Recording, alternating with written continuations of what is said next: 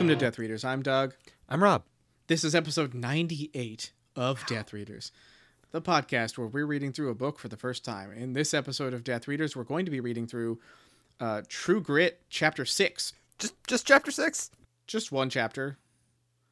Just Chapter 6. In my book, it's a 50-page chapter, so that's enough for one episode.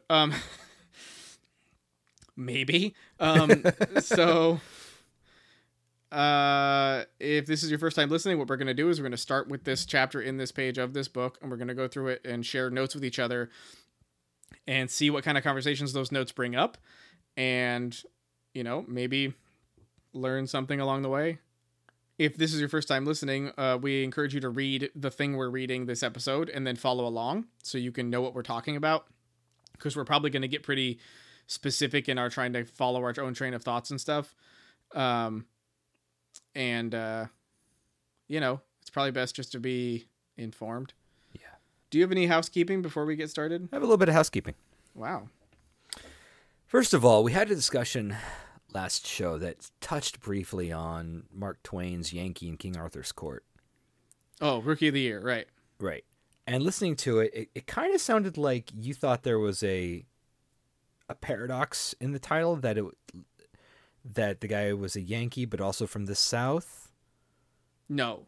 Okay, because that's the I'm like, you know, it's not a Confederate Yankee in King Arthur's Court, right? It's a Connecticut Yankee, right? Yeah. And they're in the North. Okay, so just check. I said our bit was that it would be a Confederate Yankee in King Arthur's Court. Oh, then I missed you saying that because that's really funny and I like it. But that led me to thinking about our stars of a kid in King Arthur's Court conversation. I wanted to double check, and yes, Daniel Craig and Kate Winslet are both in that. I should watch that movie again. And then last but not least, draw and quarter me like one of your French girls. There's only one time you can make that joke, and this is it. What did you say?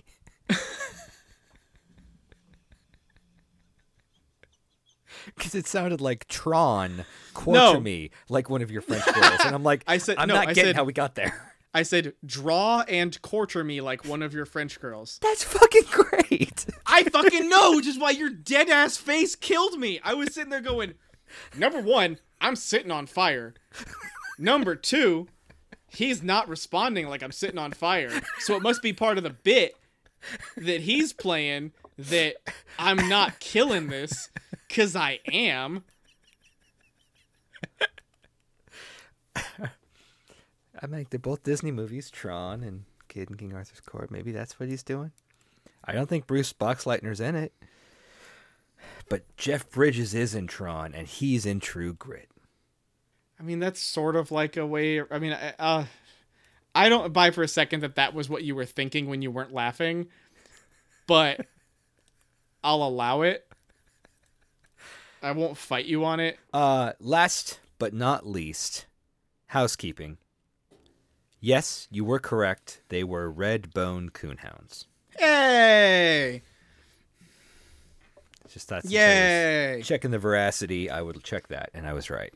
I appreciate that check. I didn't bother to check that. I was like, I'm confident. I'm confident in my knowledge of where the red fern grows. Did you ever see the sequel? Where the red fern grows 2? No. Electric Boogaloo? I don't remember it very well, but I have a feeling it's like, what if we tell the same story and change a couple Mad Libs elements of it? Oh, it's like Home Alone 3. Like this time, it's brother and sister who have the brother and sister dogs, or something like that. And you're like, whoa, crazy. Are they still red-bone coonhounds? I think so. Those are beautiful dogs, by the way. Fuck, okay. You don't have the capacity to evaluate dogs based on beauty? No, I can. I just didn't know that was going to be integral to our discussion about dogs.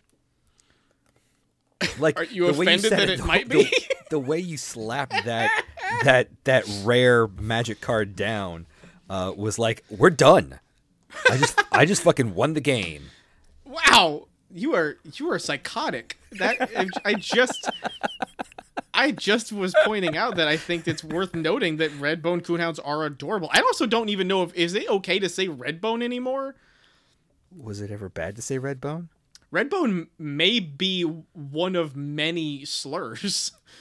For whom? Many different people. Can you give me an example? Just citing it in this roundabout way, I don't find is going to be problematic. I think it's okay. Do you know what the name of the band who sings the Ooga Chaka song from the Guardians of the Galaxy is? I know it if you told me. I can't think of it right now. It's Redbone. Okay. They're a Native American band, right? Yes. I see where you might be going with this. Right.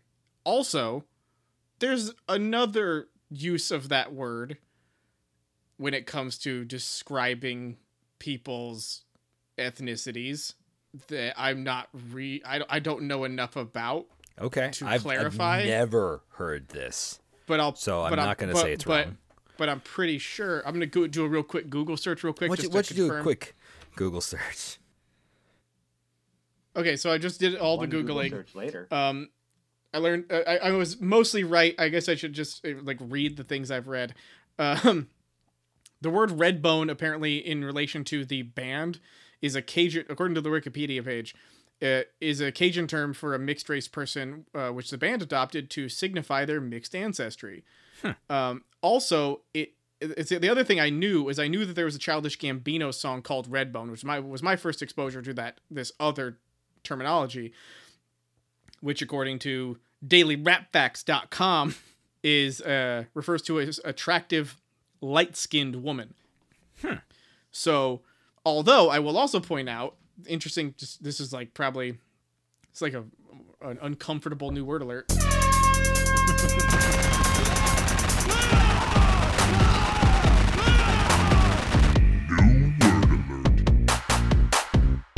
When you look it up in the dictionary, in the Webster's, it says any breed of agile, speedy coonhounds of U.S. origin having a usually solid dark red coat. So I don't know how that word got co-opted to be a signifier of someone's skin color or to be used in that. I'm curious, if that was a. I mean, we can conjecture all kinds of things, but right. I'm not gonna, but I'm just saying it's interesting. It's interesting to see those things in vernaculars evolve. So it just made me wonder if that is the kind of thing that would be problematic for someone, which I wouldn't want to do. Anyway, but yeah, they are beautiful dogs, which is what I was just trying to say the whole time. I guess you win. I don't know how that's a thing, but they have this, at least in the movies, they have this gorgeous shiny coat and these lean agile bodies, this musculature, these floppy ears. Oh, and they're so red. They look like the dirty clay of Montana, or that. Sure. They look like that. Yeah. Okay. Beautiful. Was that all your stuff? Yep. Well, that was Death Readers. We've got one whole chapter to read. Oh yeah, right. Okay. So that brings us to chapter 6. Okay. So that brings us to chapter 6. I don't have a summary because it's a third of the book. I mean, they're on the trail of Tom Chaney and they have some adventures on the way. Well, I guess, it's but life on the trail. So they go through. They find this cabin where they think they on their hunt for Tom Chaney. They take a detour to a dugout is what they call it, like a cabin where people can stop on the way in the road that's abandoned, and it was small and built by somebody who just erected it and then left, or who knows. But it's apparently a well-known place that people pop in and out of when they need time. Mm-hmm. And when they get in there, they find some bad guys who they're suspicious of and get into a little bit of a firefight with. And then turns out these guys are thieves of some kind and some sort of nefarious folk. And one of them's hit real bad in the leg with a bullet from the firefight. And Rooster and Maddie and LaBeef get inside, sort of take control of the place, and then through a very interesting and stressful conversation, get to the point where the two guys turn on each other because one of them's about to squeal on, the people they're working for, and they both end up dead. And then Rooster and LaBeef figure out that they suspect that Tom Chaney's going to be on his way to this cabin that night, so they set up an ambush.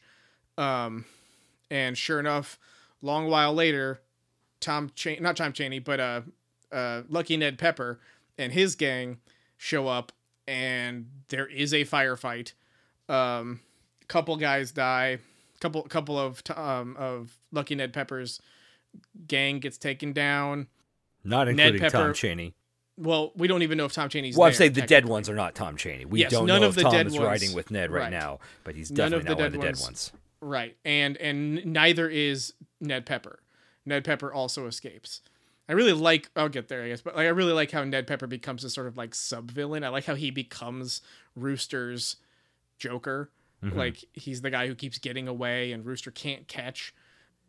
That all happens. Then the rest of the story is about or the rest of this chapter is about LaBeef getting wounded a little, and then they have to travel with the bodies of the dead men to this new town and the horses that they stole or whatever. And I'd say they were claimed, so the horses were stolen. They're taking them to the dead men stole. Yes. The horses, they being the dead men, stole. Pronoun trouble. Got it. Yes. And then they get to this town.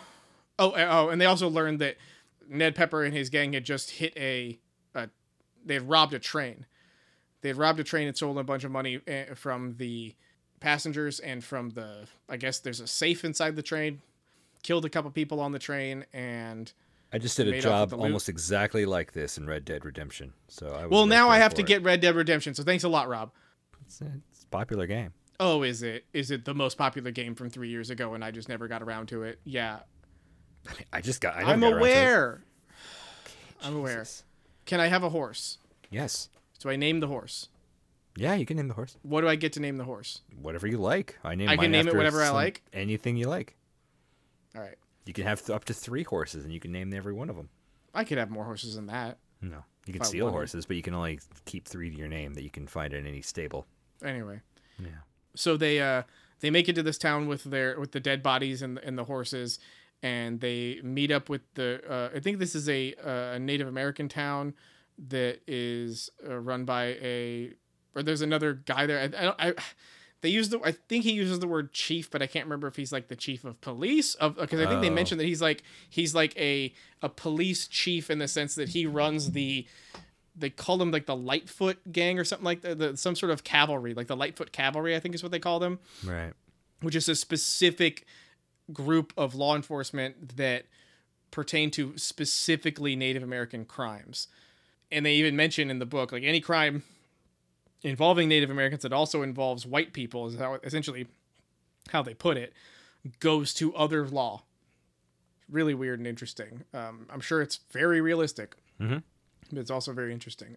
Anyway, they get there. They talk to this guy. They ask him to take care of the dead bodies and the loot and to contact the people who need to get their stuff back.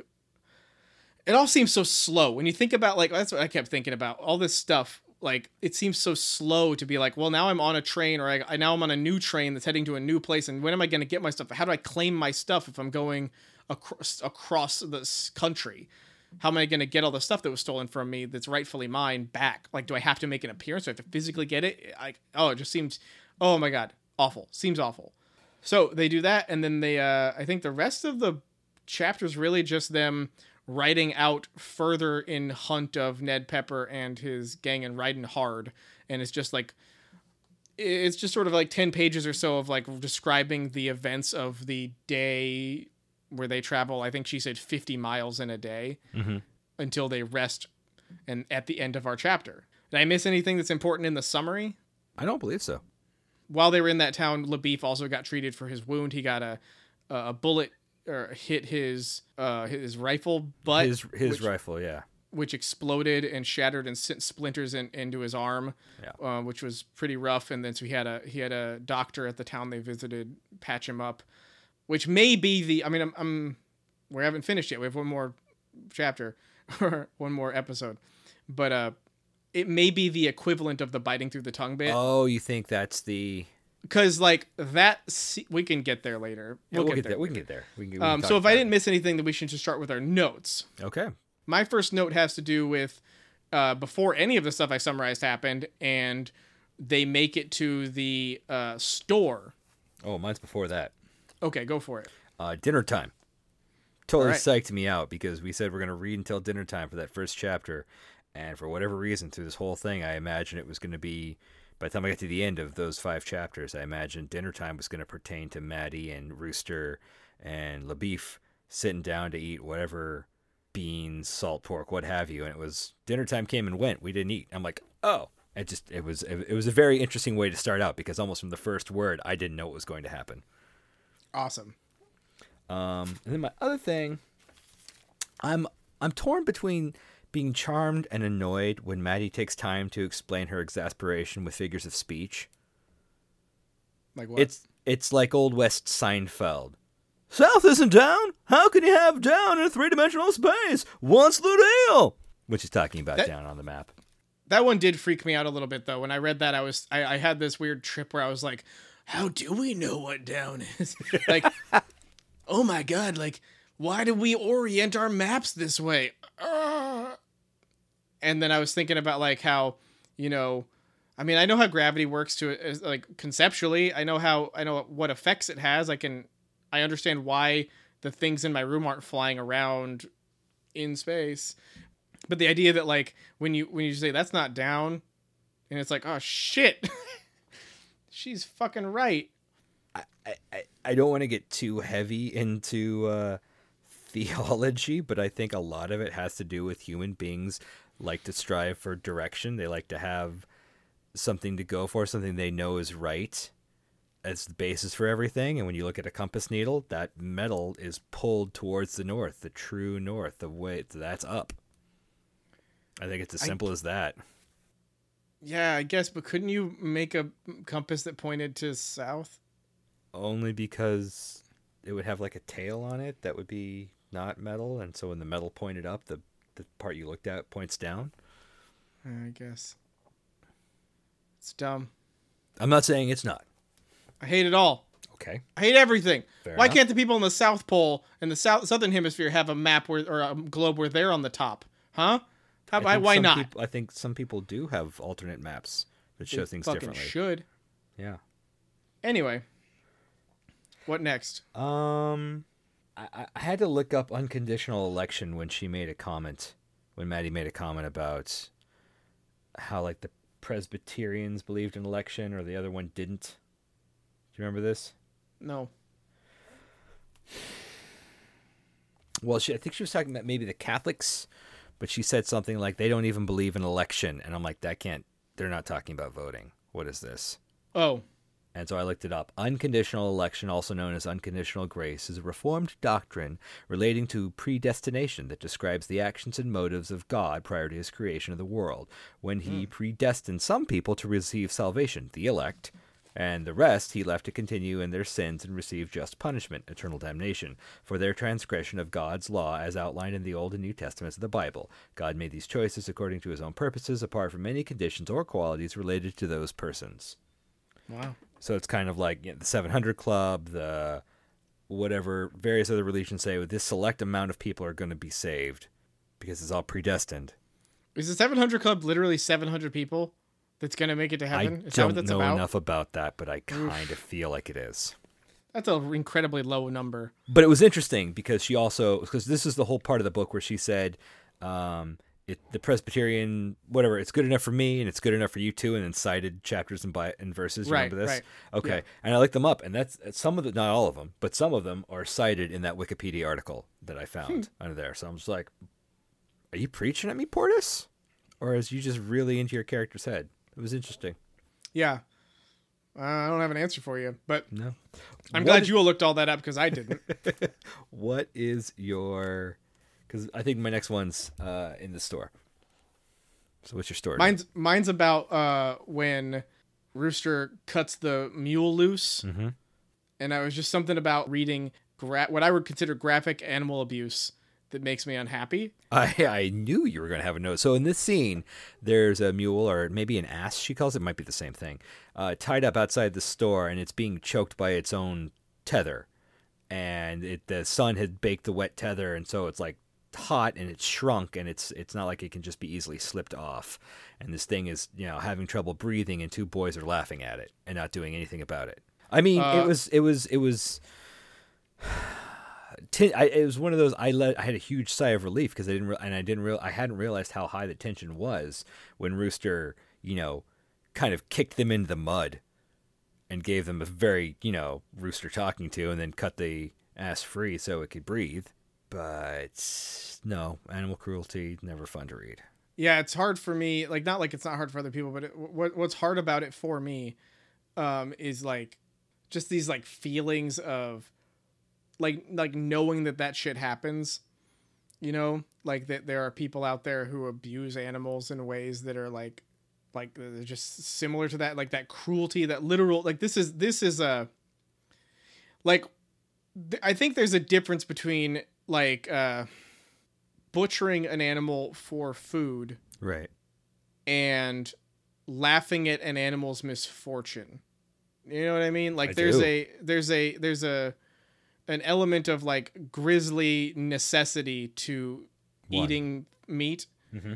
And then there's the malicious, vindictive cruelty of the other. I think a lot of time people who are incredibly empathic mix those two things up when it comes to especially like eating meat. Mm-hmm. But reading stuff like this, it reminds me of like, and this is okay. So if this is too much for the show, I understand that. Okay.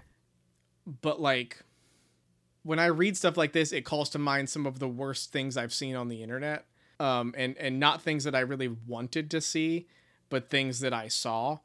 I mean, you have already addressed one of these in book 7 of Harry Potter. When we talked about I did? You talked about the dog with the ears. Oh, good. Oh, thank God. That's what I was going to talk about. Oh, good. Okay. I already talked about that then. Yeah. So that's fine. Yeah. That it makes me think of that image. Sure. No, I mean, it's clear that image has had a profound effect on you. And even something that could arguably be argued that it's not as bad, it takes you to that place and you are like, right. No, animal cruelty is bad because I've seen some of the worst. Well, it's more that it's honestly, I don't remember that conversation, but I'll trust it happened. But the thing about it for me, that what it does to me is it makes me remember that picture. And what I remember about that picture was the dog's face. Mm-hmm. Was being able to infer what the dog was feeling at the time. Because this dog wasn't cowering in a corner. It wasn't like running away. It wasn't trying to escape. This dog had been broken so hard that it wasn't even trying any of those things. That it was just sitting there completely broken inside. Any part of that animal's soul, its will to live, its like sense of decency, its sense of like what should and shouldn't happen to it had all completely disappeared. And it looked like an animal that was just sitting there like, what are they going to do to me next? And that understanding of that feeling and just being able to pick that out of its face is the thing that always comes back to me. And it's the helplessness. It's that idea that animal was a victim and had no choice in no way of helping itself with these cruel monsters that tortured it. And so when I read things like that with this horse, it's the same thing. This animal is trying its hardest to help it's a fictional animal, but it's trying in the fiction, it's trying its hardest to help itself. And there are people around who have turned this animal into a beast of burden, who could help it in the most decent thing you can do to an animal you've conscripted into a life of servitude. It's the nicest thing you could do is just to take care of it, just to treat it well. And these characters don't. And it just made me think about all the people out there who do that all the people out there who must exist who do this, or things like this, who allow their animals to suffer and don't help them, and how like much that is painful to think about, and to think about how it just would not take much to, like, okay, for example, my life, like I have a dog I really don't like, or it's not that I don't really like him.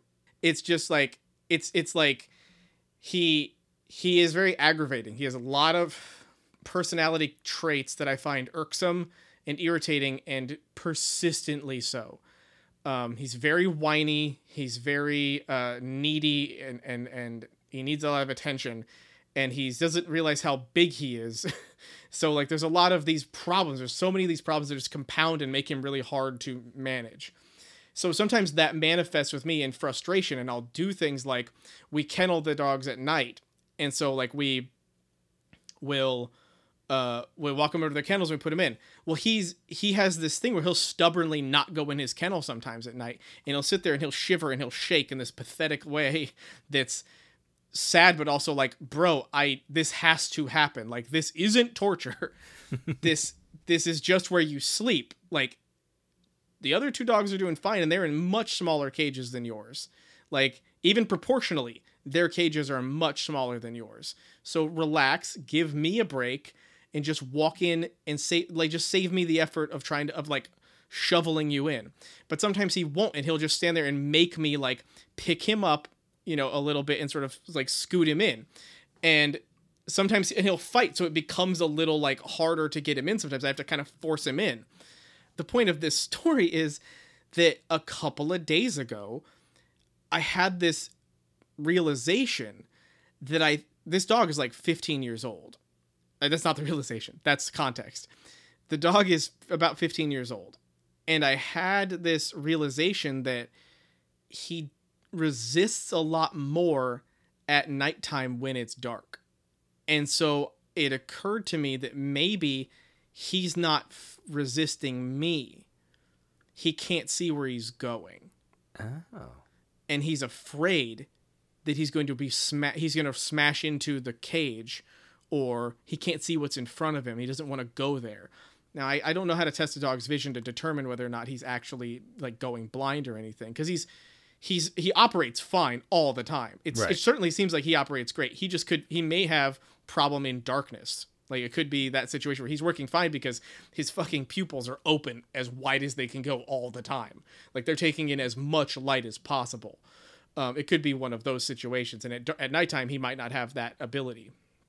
So I took that opportunity to think to put it into my memory banks. Okay, now that I have this suspicion about him, I'm going to try new things. Mm-hmm. I'm going to turn on all the lights at night when we kennel the dogs, so that he has as much opportunity as I can provide for him to see where he's going and see if that changes things.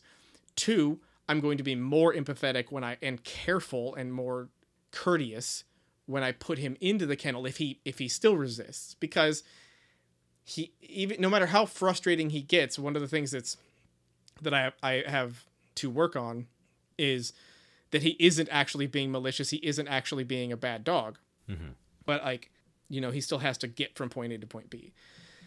So that's what I think everyone should do, is they should look for opportunities to be better. Put in effort to make this creature who can't talk's life as good as possible.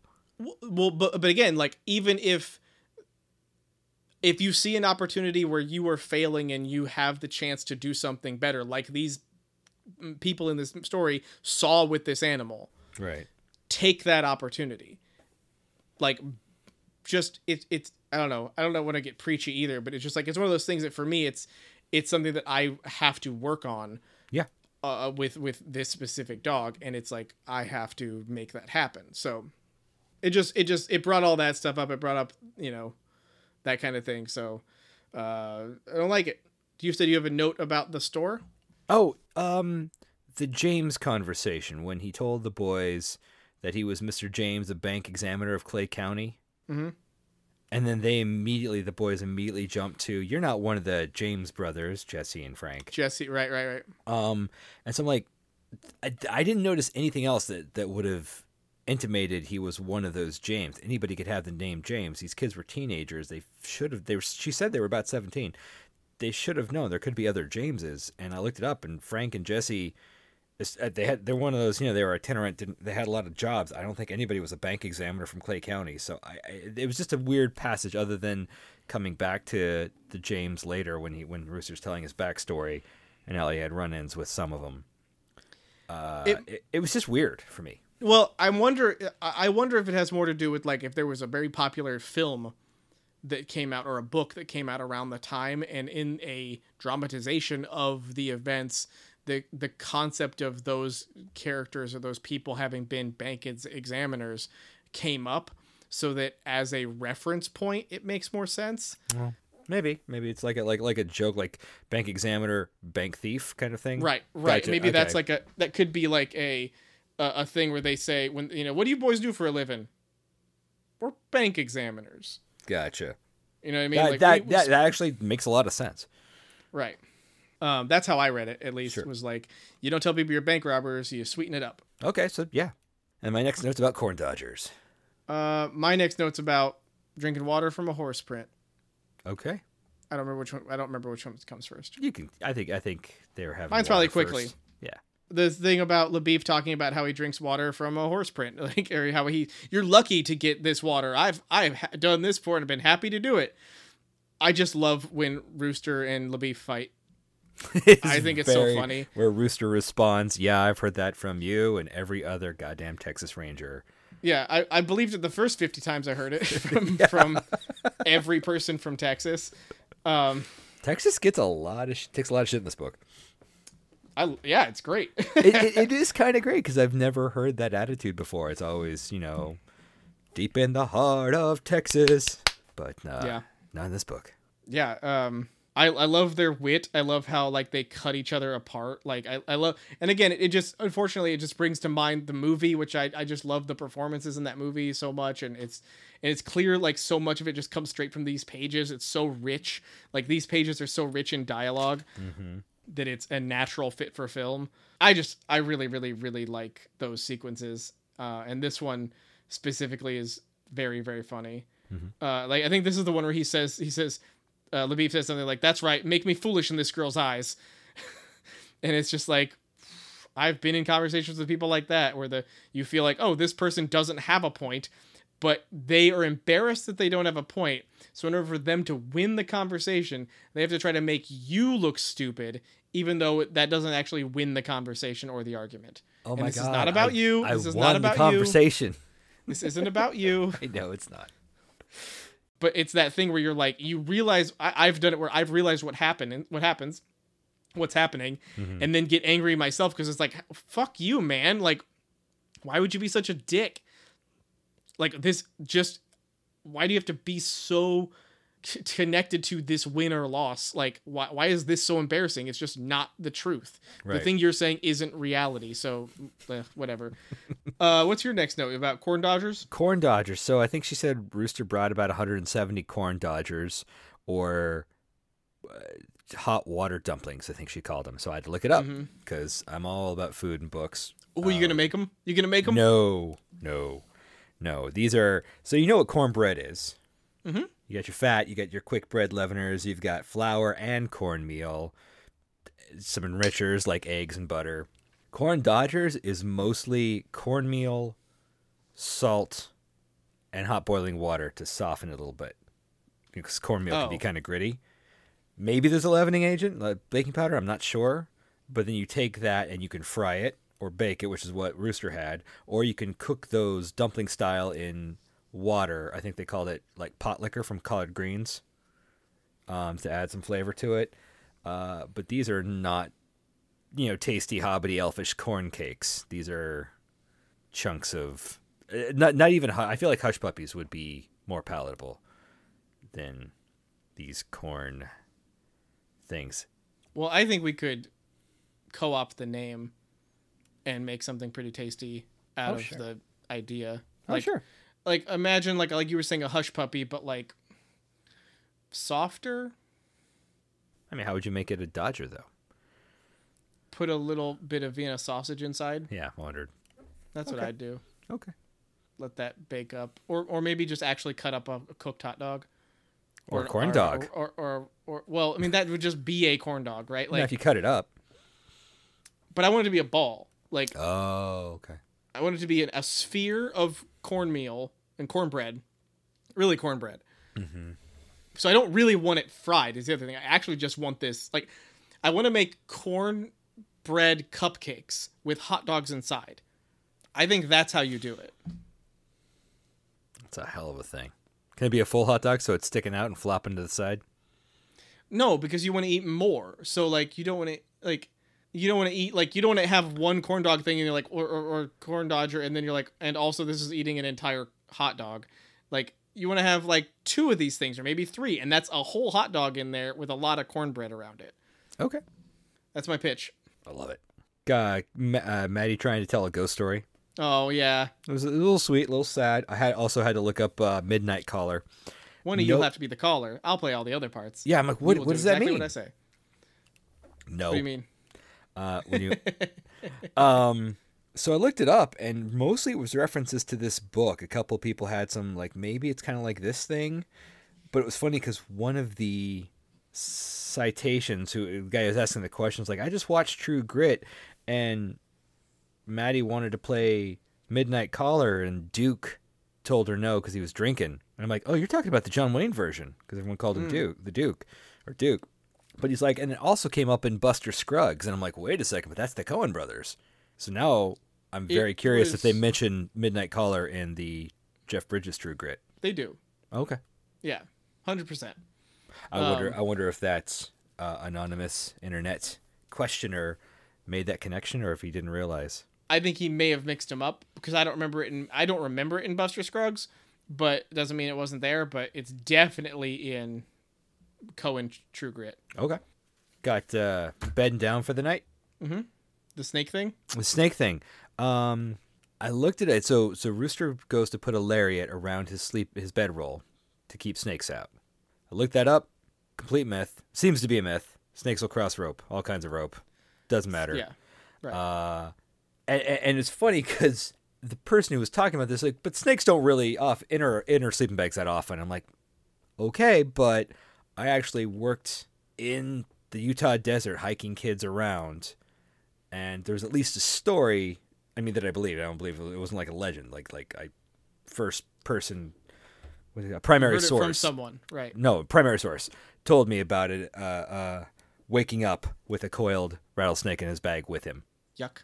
And how he had to get everyone's attention, and like, you grab the bottom of the bag, you grab my hands, and we'll pull it apart. Yeah, terrifying, freaking terrifying. So that was interesting. Rope's not going to cut it. Apparently, all of the snake deterrents, like sonic emitters and all kinds of things, not going to cut it. Shotguns. That's about it. You got to be awake though. Yeah. When you're sleeping and you're giving off all that sweet body heat, and the snake's like, "Oh, I'm gonna get me some of that." Yeah. I'm gonna get me some of that. Yeah, your whole, what you have to do, and the only thing you can do is shoot them when you see them. Yeah. And or back away. No, just shoot them. Shoot them all. Just shoot all venomous snakes all the time. All the time. That is the only animal I can safely say I would not care if it only existed in captivity. Don't have any problem with that. Like, yep. Totally fine with that. Okay. My next note's not till we get to the dugout. So do you have anything? Mine's just at the dugout. Yeah, same. Well, another food recipe. Well, not recipe, but the sofki or sofki. Basically grits. Yeah. Basically made from hominy, not maize. Corn porridge. So cool. Yeah, the book of the cookbook out of True Grit is not going to be a delectable one. No, other than that fudge. I don't recall the fudge. We talked about it last time. The fudge and the parched peanuts. Oh yes, that's true. Parched peanuts. Yeah. But still, biscuits with bacon. We talked about that too. I mean, it still just sounds like, I would eat biscuits with bacon. I'm telling you, that's good. And gingerbread? I don't. No, I mean this is all this is all fine if you have nothing else to eat. Sure. But this doesn't whet my appetite. Well then, what's your next note? Mine's just fucking another note about how much I love this writing. Like, yeah, let's go for it. It's just I love the sequence in the dugout. I love the sequence where Rooster's like, we have 5 marshals out here. We're coming in. And then they start firing and then they like smoke them out. I love the cleverness of that. I love getting in the room with them and like interrogating them. I think it's great. It's just really like, it's so suspenseful. It escalates the tension in the exactly the right time. Like you really need to feel. I needed another piece of action, at this point, even if it was like relatively low stakes. And then we get into like a good cop, bad cop interrogation sequence where what does Moon say? This vexes me or something like that. He just constantly keeps looking at Maddie and saying like, you perplex me. Like, I don't understand what you are doing here.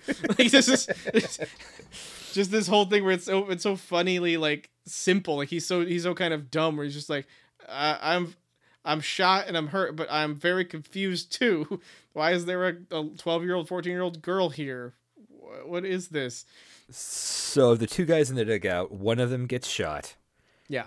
They both give up, are taken into custody by LaBeef and Rooster, who want to stage a ambush for Ned Pepper's gang. And while they're there, they're waiting for the gang. They're making some food. And then, oh my God, the most bloody thing happens. Yeah, Moon is the shot one. Moon is the victim. Yeah, Moon. He's the one that they're working on. He's the one who's going to give up any info. And the other guy, because not only have they been feeding him drink, but he's also losing blood. Yeah. So like he's getting wasted, and his blood's already depleted. And they're definitely playing into that. Like, oh, got to get that looked at. Right. And so he's like, fine, I'm just going to give him some information. And the other guy, who was armed with a Bowie knife, and I had to look back why he was cutting up the chicken. Right. Hacks off 4 of his fingers. Yeah. And then they shoot him. He stabs the guy on the way down. I was just holy bloody fingerless or holy bloody finger loss is what I wrote. Yeah. Yeah. It was quite shocking.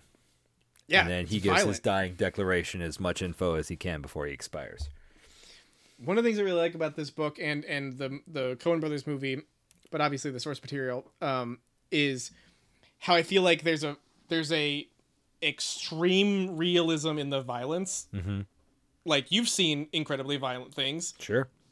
It has an unrealness to it. It has this like wow factor. I would argue also that when the violence seems more realistic, there's a bigger disconnect I can't process. I watch Kill Bill, I'm fine with it. I watch some of the horrible shit that happens in Pan's Labyrinth, and I freeze. I'm like, what the fuck? What? I think about like you're right. Like watching the Crazy 88 get killed is just silly. Yeah. But if I imagine, even just mentally, if I imagine a sequence where someone's being degloved,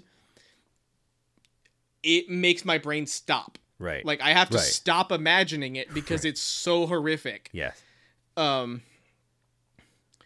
like something like if someone was getting like the corners of their mouth cut open, or like their or the webbing of their fingers like sliced. Yeah. That shit is so much more horrific to me because it feels like it could happen. The Crazy 88 shit never gonna happen. I'm never gonna be tied up in a I hope not.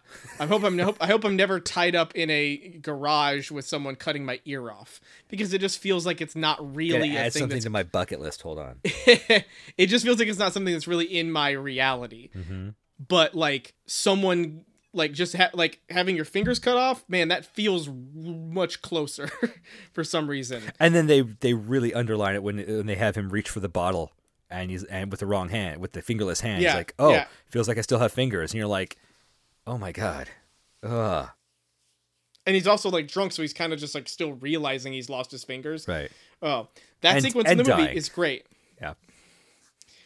Yeah. So like oh man, that whole sequence, everything about it, it's just so wonderful. It's like that thing where I think the thing I like about it the most is when you see a story that has to have a moment like this, so often it feels predictable how it's going to end up. It feels like, yeah, these people are going to lead them to the other guys, and the other guys are going to show up, and there's going to be a shootout, and that's how they'll die. Yeah, it's just gonna happen, and it's boring. And I think there's there's this, I don't know exactly how to describe it, but something about this scene does this trope perfectly. And it's just very impressive because it feels so simple. It feels so, it's like the whole like whittling down your story down to the most important part thing. This is really bare bones. It's so, nothing's wasted in these sequences. It's even down to the guy's doing a bad job of cutting up the turkey. Like, he's so spiteful and angry about what he's having to do that he just does it poorly. It's just perfect. It's so good. Yeah. Well, you got any more notes? They search the now dead bodies and find one of, I called it one of your gold pieces. I was like, oh, there's the Doug piece, the Doug piece, the gold piece Doug talked about. And I have no more notes until we get to Rooster's backstory. I don't have any more notes until like they're in the town.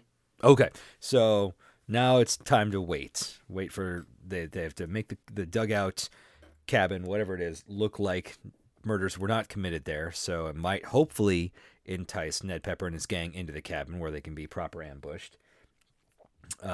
Rooster and Maddie go wait with a clear view and a rifle of the entrance where LaBeef is taking up position somewhere else.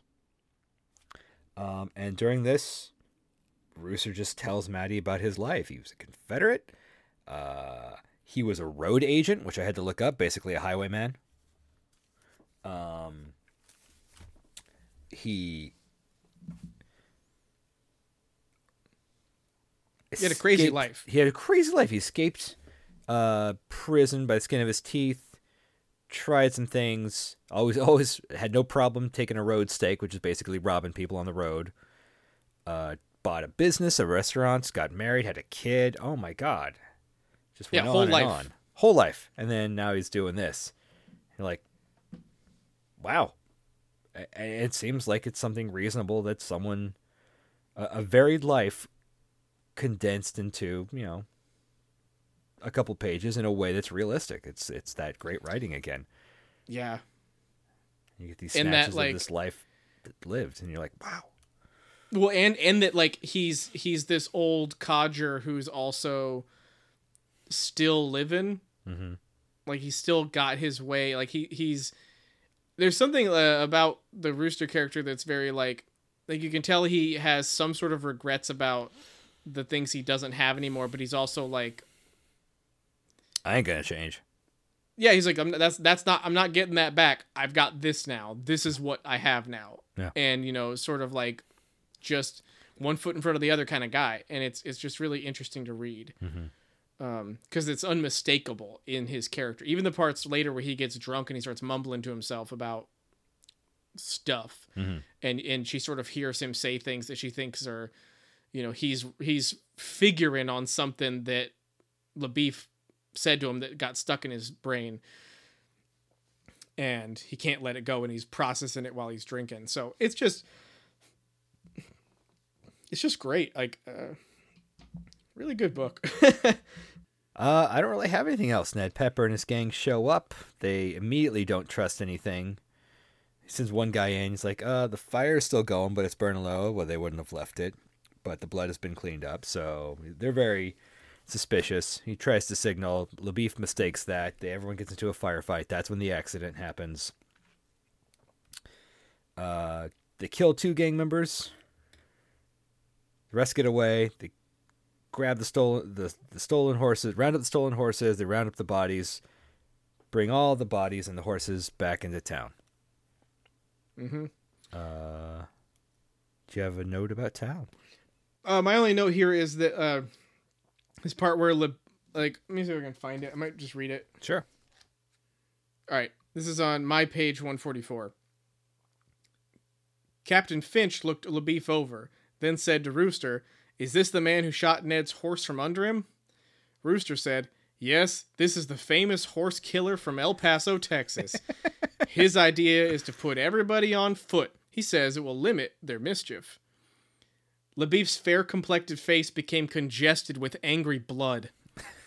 He said, there was very little light, and I was firing offhand.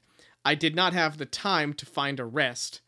And then Captain Finch said, "There's no need to apologize for that shot. A good many more people have missed Ned than have hit him." "I was not apologizing," said LaBeef.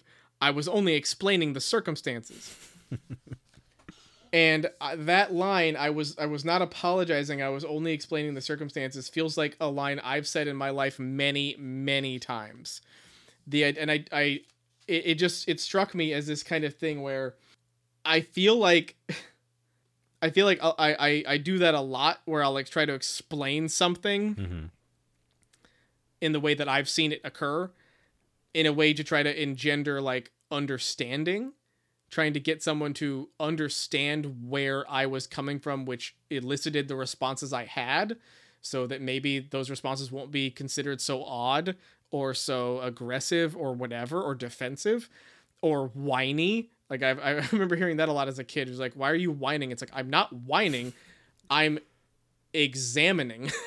Like I'm trying to understand and get you to understand what's been happening here, or what these circumstances are. That's a big one. Dismissing kids' basically curiosity as whining because you don't want to think about it anymore.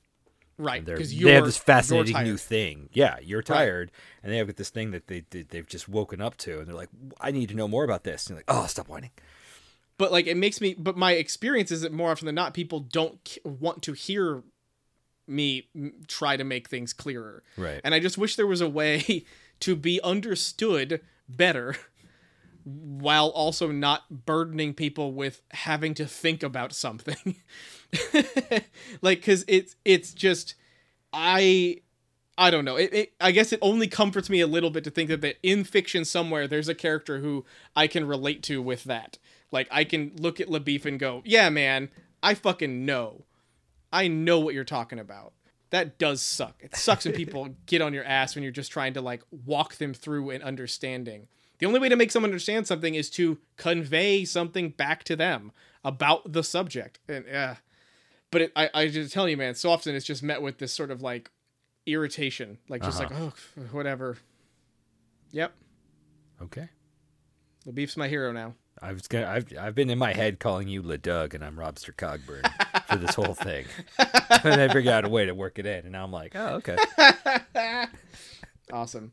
That's my entire notes. I don't have any more notes. Well, but that's great though, because I believe that conversation directly leads into the shooting challenge. I don't know if it does, but it may. No, it doesn't. It doesn't. It doesn't? Because they're talking about shooting, so I thought maybe. No, what happens is they leave town. They ride off a ways. Rooster says, "We're leaving you here. We're leaving you here, baby sister." And then she says, "No, you're not." LaBeef's like, "She's been pretty good, dude. Like, she can handle it." And then Rooster's like, "I'm out. I'm not waiting for you." And he rides off on his own. And she talks about how she and LaBeef had to like work pretty hard to keep up with him. And eventually his horse slowed down and they caught up with him and they got together. And then they explain that they see a rider coming from some other direction. Oh, you're right. That rides up to them, and that's the chief again. He's coming up to find them, to tell them there's news. I don't remember what the news exactly was. Oh, maybe it was like where somebody is. Probably where they were spotted, which way to head, kind of thing. Yeah. You can look it up if you want. Oh no, you're right. You were right. I'm going to try not to gloat, but because once the news had been, I mean, I think you're still right about where it is. He explained. Okay, well, yeah, no, it's no. The story about Captain Finch riding up to them happens on the previous page to this thing I read, and what he explains is that Otis Wharton, I think the person who Rooster was putting away in the beginning of the book, right. He has escaped from jail. Right, that was the new news. Is the new news.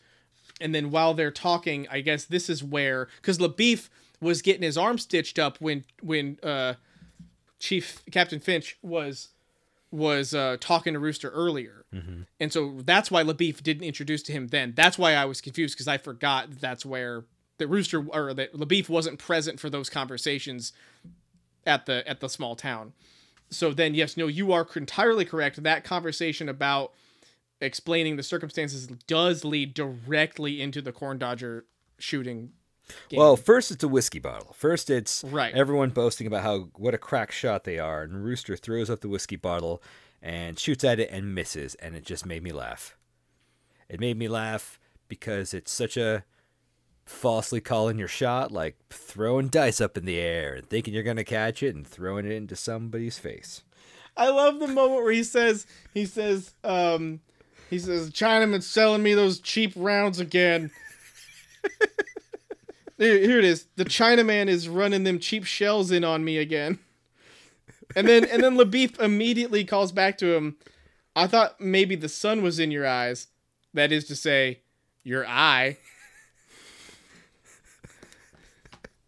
And then they it's proceed. So shitty. It's so like, it's such just like a fucking catty fucking asshole. Like both of them just being fucking dicks. And then they proceed to have a who can shoot shit out of the sky better, and everyone sucks at it, even this new guy. Yeah. They miss almost every shot they take, and they're throwing all these corn dodgers up in the air and missing most of them.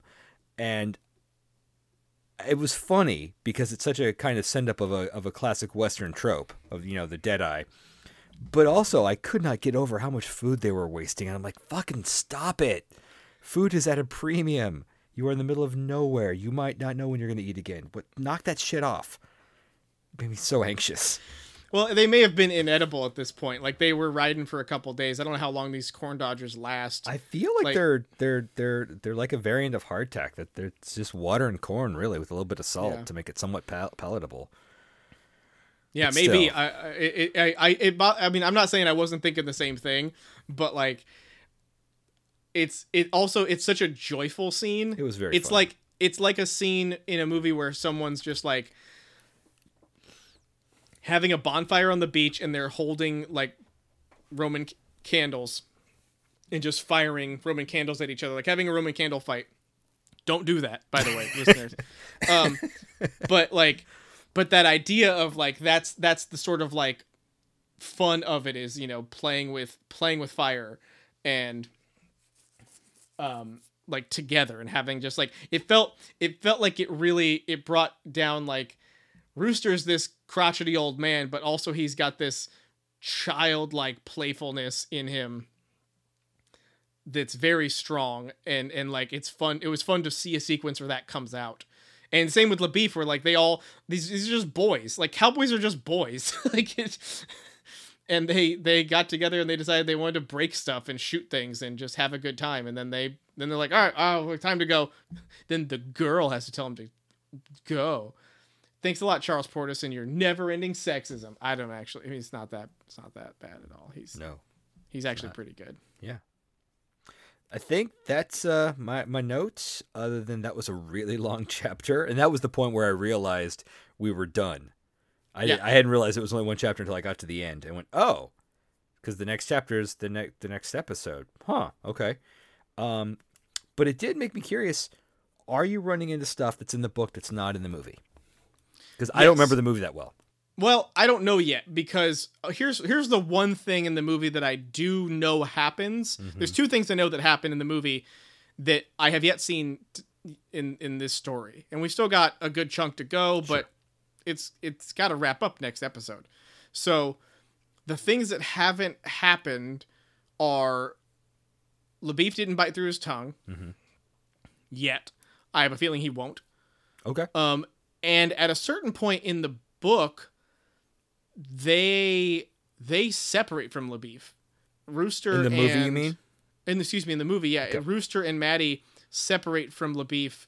He gets pissed off. Like some night when they're together sleeping, he gets pissed and fucking rides off and says he'll go find Tom Chaney by himself. And then they're stuck together.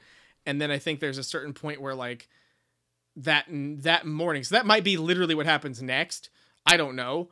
But like the next morning, like it might be what happens next, because like, sorry to spoil that, but like I think in what in the movie is that like Rooster gets pissed and tells her that he's done hunting Tom Chaney. He's not going to find him, and they're going to go back. And then she like gets all despondent, and then other things happen that I won't talk about because you might not remember them. Oh, I remember some of the things that happened. Okay. But we don't need to talk about them yet. Right. But like that, those are the things that I haven't seen happen yet, and they may just be about to happen. They may be right around the riverbend. But the tongue thing specifically should have happened earlier. Now, my guess is the tongue thing was replaced by the shot in the arm. I also have a vague memory of the ambush sequence that they did in the movie. I don't think LaBeef was with them for that. That's my memory. See, I don't remember. That's the part of the movie I don't remember at all. Was there a dugout? Was there the two guys? Oh, there was. That sequence is fantastic. Okay. I'm pretty sure DJ Qualls plays Moon. Oh. I can totally see that. Remember when he was a thing? He's still occasionally a thing. Okay. Yeah, like I think that my memory of that sequence is that like LaBeef shows up at the dugout after everyone else has shown up and tries to like talk to them, and then like Rooster's like that. I may be fucking it up, but that's my memory. And then Rooster's like, oh shit, LaBeef's here. Like we gotta like save him, right, or something. Like it's yeah. We'll find out how the book ends, and then I'm definitely gonna watch the movie. So that's all I got. New word alert.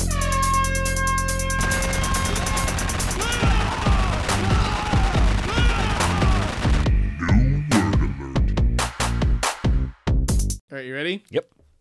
Facile. Facile. I feel like we just had a conversation about this. And I feel like my go-to is childish, but I don't think that was the first definition listed, and I don't remember what they were. Facile. Easily accomplished or attained. Shallow, simplistic. Used or comprehended with ease. Readily manifested and often lacking sincerity or depth.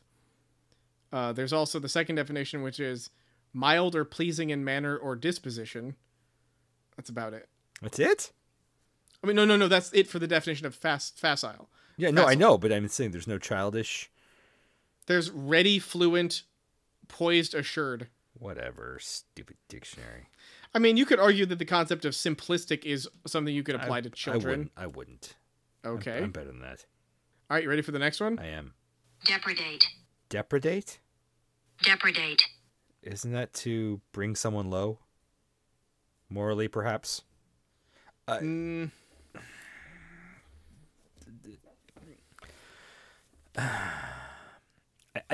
getting like a humiliation vibe, but also to like kind of take control of someone's destiny in a bad, toxic way. No? I don't think so. Okay. It is a transitive verb that means to lay waste, plunder, ravage, to engage in plunder. Oh, okay. Well then, not at all the way I was thinking of it. Halloo. Aloof? Halloo. Want to spell it? HOLLO. Oh, that's just a way of saying hello. Yes. Now, technically, the one that I read in these chapters was hallooing. Hello. And it is, it's to cry, to holler, to utter loudly. In a way that your voice will carry. It's when Captain Captain Phillips. Yeah, Captain Phillips. It's when Captain what's his name rides up. He rides up hallooing them. Uh-huh. And I was like, what does that word mean? And turns out it just means like hollering. He was hallooing and hollering. Yep. So that's the end of this episode. The next, we're just gonna finish the book next time, which is I've got chapter 7 and an afterword. I think that's about it. I think it's just another big chapter, and then a little bit of. I don't even know if there is an afterword. Let me see mine. Well, I'm reading mine. There may be. I mean, maybe you have something I don't have. I think I have what might. I don't think there's a delineation between the two, is what I'm saying for me. I'm sure it's the same text. Mm-hmm. Mine doesn't say this is a new chapter. Okay. Well, we'll see what happens. Mine doesn't have chapter numbers either, but it specifically had an afterword. I don't have that. Well, then we will have to see what it is. Yep. Well, so next chapter is chapter 7. Starts with Rooster was. That was Death Readers. I'm Doug. I'm Rob. Thanks for listening. Thank you. If you've enjoyed this podcast, please rate, review, and subscribe on Apple Podcasts, Podbean, or wherever you get your podcasts. These reviews help new listeners find us and join the discussion. Follow us on Twitter and like our new Facebook page for Death Readers news. Become a patron at Patreon/DeathReaders. And please discuss us extensively on Reddit. Whoa. What? You just apparently lagged, but I didn't notice a lag, but then you just sped up. It was very crazy. You've never seen that before? Well, You do it all the time to me. I guess I'm not as worldly as you. I'm sorry. I don't know why you take offense to these observations. I don't take offense. You just did. You were like, well, I guess I'm not worthy. That's you. That's me. That's what you sound like. Oh. Well, I'm glad you brought this to my attention. Thank you. You're thanking me for being glad? Now who's dumb? Yep.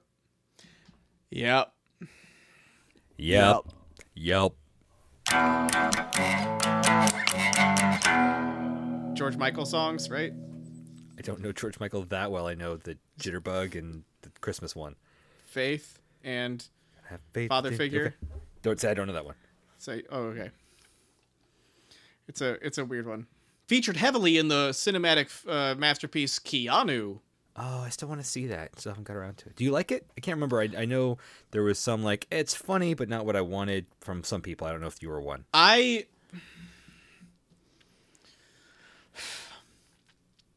remember liking it. Okay. It is the answer. There's no wrong answers here. But I remember liking it because I was like, this is so weird and surprising. What a weird movie. Mm-hmm. What a weird movie to make. But that song heavily featured in that movie. And I'd say, like, you should definitely, if you have had any interest in seeing that movie, you should absolutely actually watch it. Oh, okay. I think it's a, I don't remember who directed that movie. I don't know if I was ever it knew not who Key or directed it. Peele? I wouldn't know because I don't know who did it. I thought maybe that would jog your memory. You understand how conversation works, right? You understand how responses work, right? Like I can You understand how go fuck yourself works, say right? that, like it was Peter and Atencio. Yeah, you should. If like I said, if you have had any slight interest in seeing this movie, you should definitely fulfill that interest and watch it because it's not the movie that like anybody asked for, mm-hmm. But it's like one of those movies. It's one of those movies just like, okay, this is a movie. Okay. And it's pretty, I remember being pleasantly surprised. Oh, good review. Or at least satisfied. I don't know. Pleasantly satisfied, is that too redundant? You strike me as a viewer who's never been satisfied. Is that a thing? I'm just kind of paraphrasing Hamilton because I know you like it so much and I just wanted to connect with you on a base level. So now we're in simpatico. Well, if I were you, I wouldn't have gone with fan. Hamilton. You're a Stanmilton. I don't know what that means. I don't. Like you stand for Hamilton. What does standing mean to you, Rob? No, Stan, as in Stan, the song by Eminem. And how is that a verb? Explain that to me. Oh no, that's actually quite a verb. People like I'm asking you to explain the verb. That's the fucking prelude, okay? I'm giving you a little preface here. Now we're gonna get into my thesis statement. People will say things like, "Oh, I totally understand Sex in the City." That's how. That's how it's a verb. No, you're doing the sandwich thing again. No. They're using it to describe a feeling of their super fandom. Okay, that's. But you just said you understood that people did that. No, Rob. What you said was what people do is they say, "I'm standing this." That doesn't explain what it is. I was giving you again. When I sit down to write an essay, which will have supporting statements, I don't have someone interrupting me like, "No, what do you mean?" Well, good. It is good. It's very healthy for my creative process. What is? Not having somebody standing over me interrupting my writing. But you were talking. It's the same thing. Do you know what a conversation is? It's when you write and have someone interrupt you.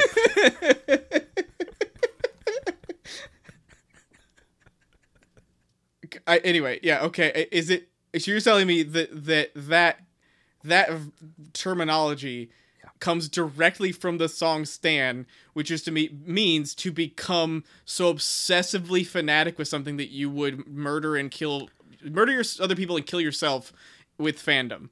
That's the literal context that nobody who uses "stan" in a sentence considers. They're just like, it's like saying, "Oh my god, I'm so obsessed with that." Yeah, like you're that's not stupid. You're not I hate upset. it. Right? No, I hate it. I agree. I'm so OCD. I wash my hands once. Shut up. It's like you know. I know you're never gonna watch this show, but there's a line in The Office where like somebody says, "Oh my god, I love jelly beans. They're like crack." And then another character says, "I love how people who've never smoked crack always say that they love something like crack." Mm-hmm. And then another character says, "Really? Have you smoked a lot of crack? Do you think you can talk about that? Do you think you can make the observation that people talk about this like crack because they've never done it? Because you're so much cooler than them?" He's like, maybe. I would make an argument for the guy saying that that's a stupid analogy, even though I've never smoked crack. I'd say, yeah, that's fair.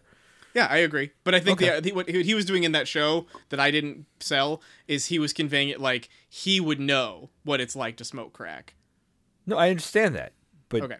And I agree with your statement also. Okay. That as someone who isn't making that signal, that it's still a bad analogy. Okay. Simile, technically. It is a simile, yes. But you can still call that an analogy. Fine, if you'd like to. Because similes and metaphors are but subpositions under the great, grand analogy.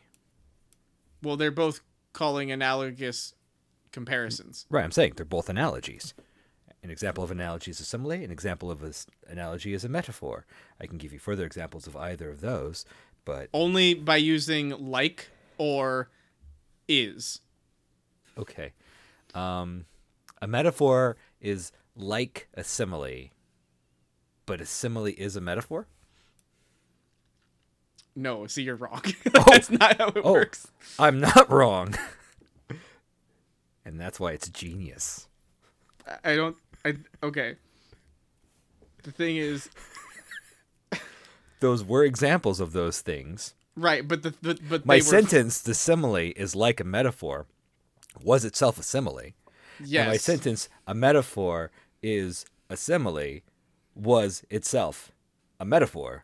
But it's incorrect. That's what I'm saying. The data conveyed is incorrect, but you asked for examples, not correct not data. Good ones. You didn't ask for good examples, Doug. You just asked for a functional example. I showed you numbers in a sequence with like arithmetic signs. That's an equation. Whether or not it means anything or it signifies anything. You didn't ask me to solve for X, bitch.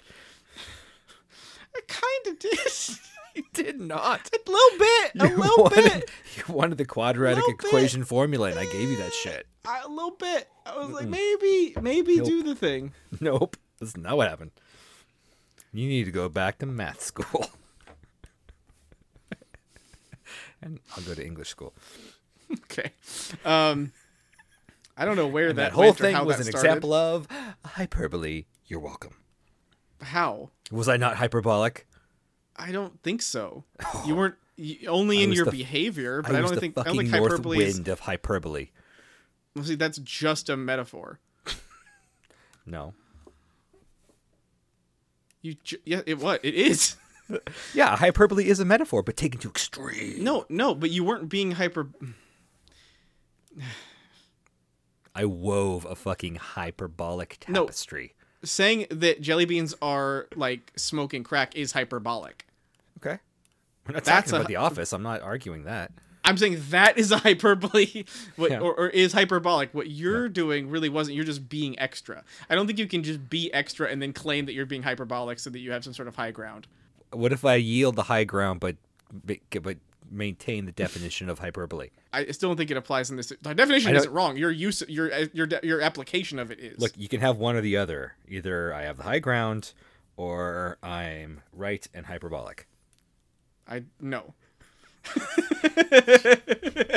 I come to you with a compromise, and you're just. I come to you. I come to this The day The of day. my podcast. Of the Lord's resurrection. So you asked me in the beginning of all this nonsense how my day was. You're so good at that. I'm always so impressed. I'm like, wow. It's like snap back to reality.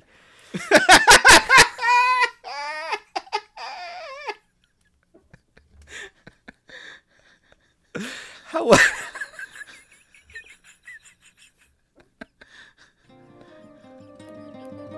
was your day?